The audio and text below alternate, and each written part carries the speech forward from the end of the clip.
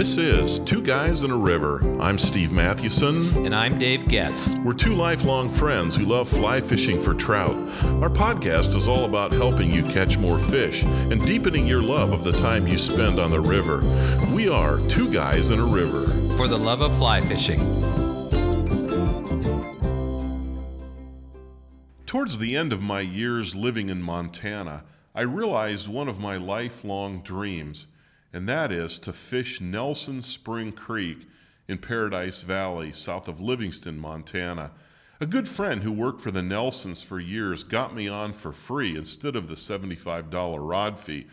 Maybe it didn't hurt that I had worked a couple days for the Nelsons, Edwin and Helen, back in the day when they were still living, and had some connections with the Nelsons family. I need to stay close to you because you have all these connections. Oh, man. Well, you know. I'm a hangers-on. Hey, when you live in one area for a couple decades, you know what that's like. But fishing that Limestone Creek, that Spring Creek, is really to a fly fisher what playing 18 holes at Augusta is to a golfer. I mean, it's an incredible experience. And I remember even the drive in there, driving down the flat on Nelson Spring Creek Ranch. It has a spectacular view. In fact, it was early in May, and the foothills of the Gallatin Range, which I could see to the west across the northern tip of Paradise Valley, were just breaking out in green. And then as I looked to the southwest, I could see the snow-covered peaks of the Gallatin Range and even a few peaks which lie inside Yellowstone National Park. And then as I looked to the southeast, I could see Chico Peak and Emigrant Peak and the Absaroka Range. Stop. Oh, man. I mean, this is like, you're lying to me. This can't be true. Oh, man, it was just incredible. And I hadn't even gotten down to the river bottom, but I eventually did. And the really, river bottom is Yellowstone River. Yeah, Yellowstone River. Really, the Spring Creek is only a couple of hundred yards from the river, and yet I felt like I was fishing in a different world. Wow. And that's what we're talking about today. We're going to talk about fly fishing spring creeks. What is a spring creek? How is it different from other types of rivers and streams? And what does it take to fish those well? So for starters, Dave, let's talk about what is a spring creek. We should begin by saying, some of you are saying, seriously, you don't know what a spring creek is? If you're Pennsylvania or Wisconsin, sometimes that's all you've ever fished, right? Or spring creeks. Mm-hmm. People like us who fished in the big freestone rivers in the West, when we fished spring creeks, it was a shock. Yeah. But I think just to think about the big picture, there are really three types of rivers, and one is the Freestone River, and which means what? Its watershed is on the surface of the land and subject to flood, and so the stones on the bottom of the river are free to roll around, hence freestone. Yeah. And so you have wildly swinging temperatures, wildly swinging flows. You know, in the spring the rivers blow out, and the rivers are, the runs are changing, the pools are changing, and obviously, what's the most undammed river in the world is the Yellowstone River. Right. And so that changes that. Well, we'll talk about that category. Yeah, that'll next. change it. That's actually the tailwater. Right. Yeah, that's a second major kind of river, the tailwater. And here the major watershed, in other words, where the water comes from, is a lake, and it comes from under a dam. Now, these behave a lot like spring creeks, and so we'll save some of our discussion for just a moment. But one thing that I think is unique to tailwater fisheries is that the water is sometimes just a bit off color, and that can actually help with the fishing. So I think of the Owyhee River in eastern Oregon. Yep. Yeah, not far from where my in-laws lived for several decades. And that was often just a little bit off color. It actually helped when you'd fish it because those fish couldn't see you quite as readily. The Missouri is like that below some of the dams. Remember, wasn't Willow Creek a little bit like that? Yeah, that comes out of the that's a tailwater. Harrison Reservoir. Yep. And even the lower Madison in the Bear Trap. I mean, it does rush down through a canyon, but it's coming out of Venice Lake, and so that's really that's kind of a tailwater fishery as well. Okay, so you've got the Freestone River, you've got the tailwater, and then the Spring Creek. Spring Creeks, and with Spring Creeks, their major watershed is underground, and they are in areas where there's typically limestone. When the water flows out from underground, say at the base of a mountain, you have a spring creek. Yeah. And what makes them, I think, really hard to fish is that they typically are uniform in temperature, somewhere between 53, 54, and 55 degrees at the spring head. And then they're typically also uniform in flow, so you don't get those wildly swinging. Right. And we'll talk about why that makes it difficult. Wildly swinging flows point. in the river. Yeah. And for us, it's the streams that we fish in the driftless. Right. Okay? Yeah. And the driftless refers to the fact that when they were not glaciated like the rest of there was no glacial drift. No glacier it went drift. around. Right. Exactly. So it didn't flatten out those kind of those steep valleys and those. So there's dells. some really beautiful cuts there, not cutthroat, but Right. cuts in the rock. Yeah. And it's such a gorgeous area. It is. But that's where there's tons of spring creeks. So southwest Wisconsin, Southeastern Minnesota, and northeastern Iowa. Yeah. So some beautiful spring creeks. I've heard, didn't we have somebody say and post on our site there's some in northwest Missouri? Yeah, So I'm sure occasionally, right. I'm sure they're pocketed, every so often you'll have spring creeks throughout the country. And then in the west, there in Paradise Valley, you've got the big three, Nelsons, Armstrongs, Depews, and those streams are notorious enough. They charge a rod fee, and you have to decide if you want to pay that, but it can be worth it. But there's a lot of other spring creeks right where I lived in the northern part of the Gallatin Valley. On the East Gallatin, there were some Benhart and over on Molesnik's Ranch. They lease that out. You can go fish that for a nominal rod fee. A lot of spring creeks around like that, and like you said, Dave, if you're fishing in the driftless area, if you're fishing in the Midwest, fishing in Pennsylvania, chances are a lot of what you're fishing. They are spring creeks. So what we want to do is we simply want to make 4 observations about fly fishing in spring creeks. And I think this will help our listeners understand kind of what you're up against, what the challenges are, what you have to do to be successful. So 4 observations. Dave, what's number 1? First is that spring creeks are clear, so you don't have the snow runoff. It's not that snow does not run off into these creeks, but they don't get bloated and then real thin again because of the lack of snow. And so again, back to the uniform flow. So one thing in terms of fly fishing is that you have to do more stalking, more crawling up to the runs or the pools, really crawling on your hands and knees.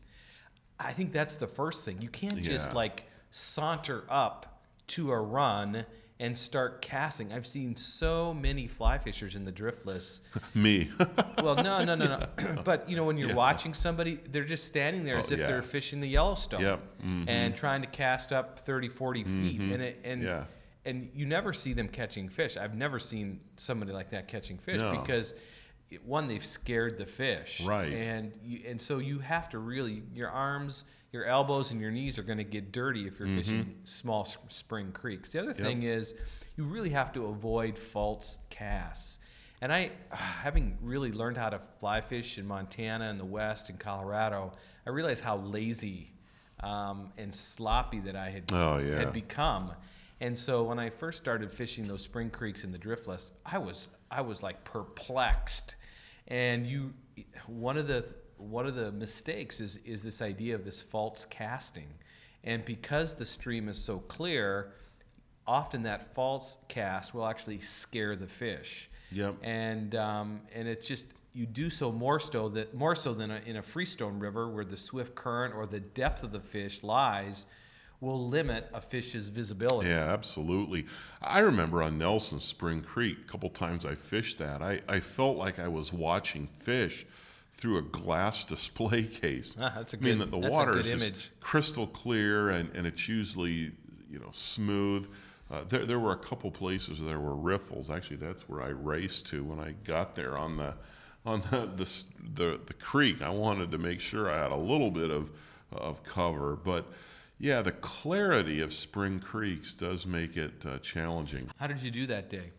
I actually did a couple times. I did pretty well when the hatches really started to come off. I actually had a couple of waves of really really good fishing, but it was challenging. I remember looking at where even my friend was going to fish, and it's like, man, that's just so smooth and glassy, and it's like there's this one little seam, this one little line moving through it, and I thought, there's no way you're going to catch any fish. But he did, and I remember the first time I fished at the very end of the day, I had caught like 7 fish, and I actually spotted a rising fish in this really slick, glassy stuff, and I actually made a good cast and got the fly right where the trout was. I actually caught like an 18-inch rainbow. Wow. But I tell you what, it was challenging just because of that clarity. Now, the other thing that you face is, here's a second observation, there is plenty of food, and it comes at the same rate year-round. So think about it. Trout are going to be more selective. I mean, if they miss your fly, there are dozens of other options from which to choose. Where if you're on a big freestone river, those trout, they're probably not going to see the volume of food come by at such a uniform rate. So I think they're more used to, darting out and grabbing something like, hey, there's the meal, get it now.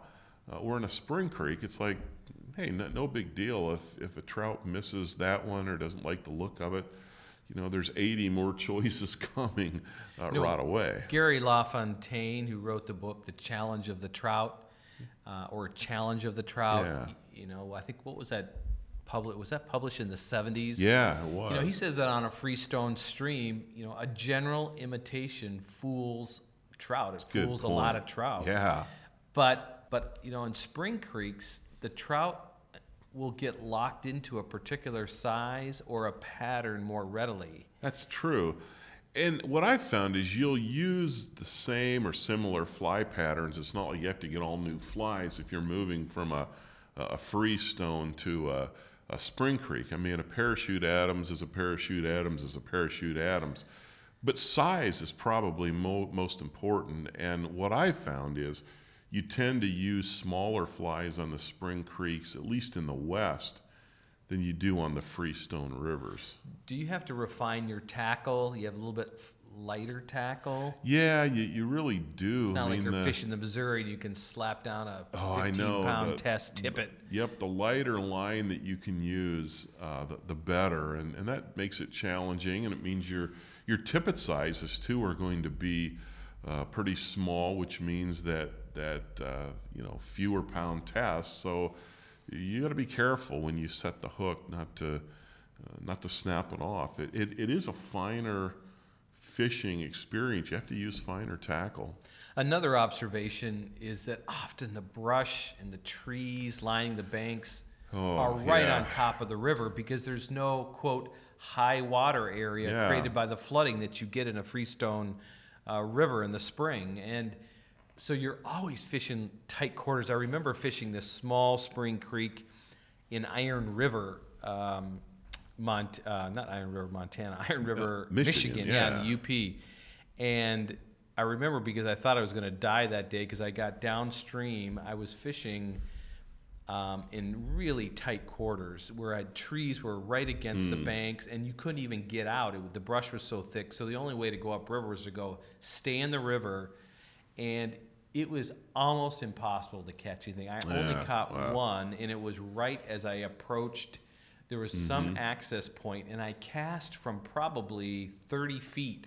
So I was not even on top of the river. I was back about 10, 15 feet off the bank and cast into this little run and caught the first fish and the only fish of the day. But you're always fighting brush and trees, and that's the one thing about fishing in the West. Yeah.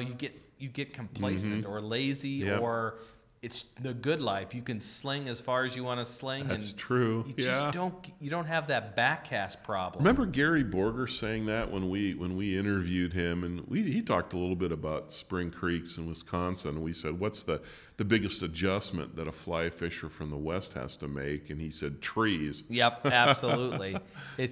Or brush. Right, yep. exactly. It's the same and that's thing. kind of back to the whole false cast thing. I remember him also talking about the bow and arrow cast where you hold your hook.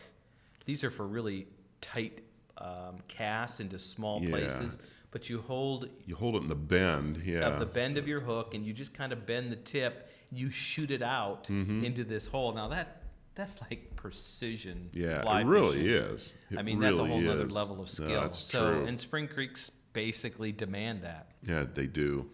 Well, here's a fourth and final observation, and that is that the flow in a spring creek is often gentler. I've already alluded to this. The riffles aren't as long and pronounced, so you have slow, tricky currents, and that makes presentation even more critical. Personally, I love fishing riffles. You know, floating my fly down riffles, they're so forgiving, and the trout have to be quick, and just the way that the water's flowing, it makes the fly. I mean, they just don't get the same kind of look at it. Yeah. But when I fish Nelson Spring Creek, I said this already, but I would see they limit it to a certain number of rods per day, and I can't remember if it's 4. I think it's 6.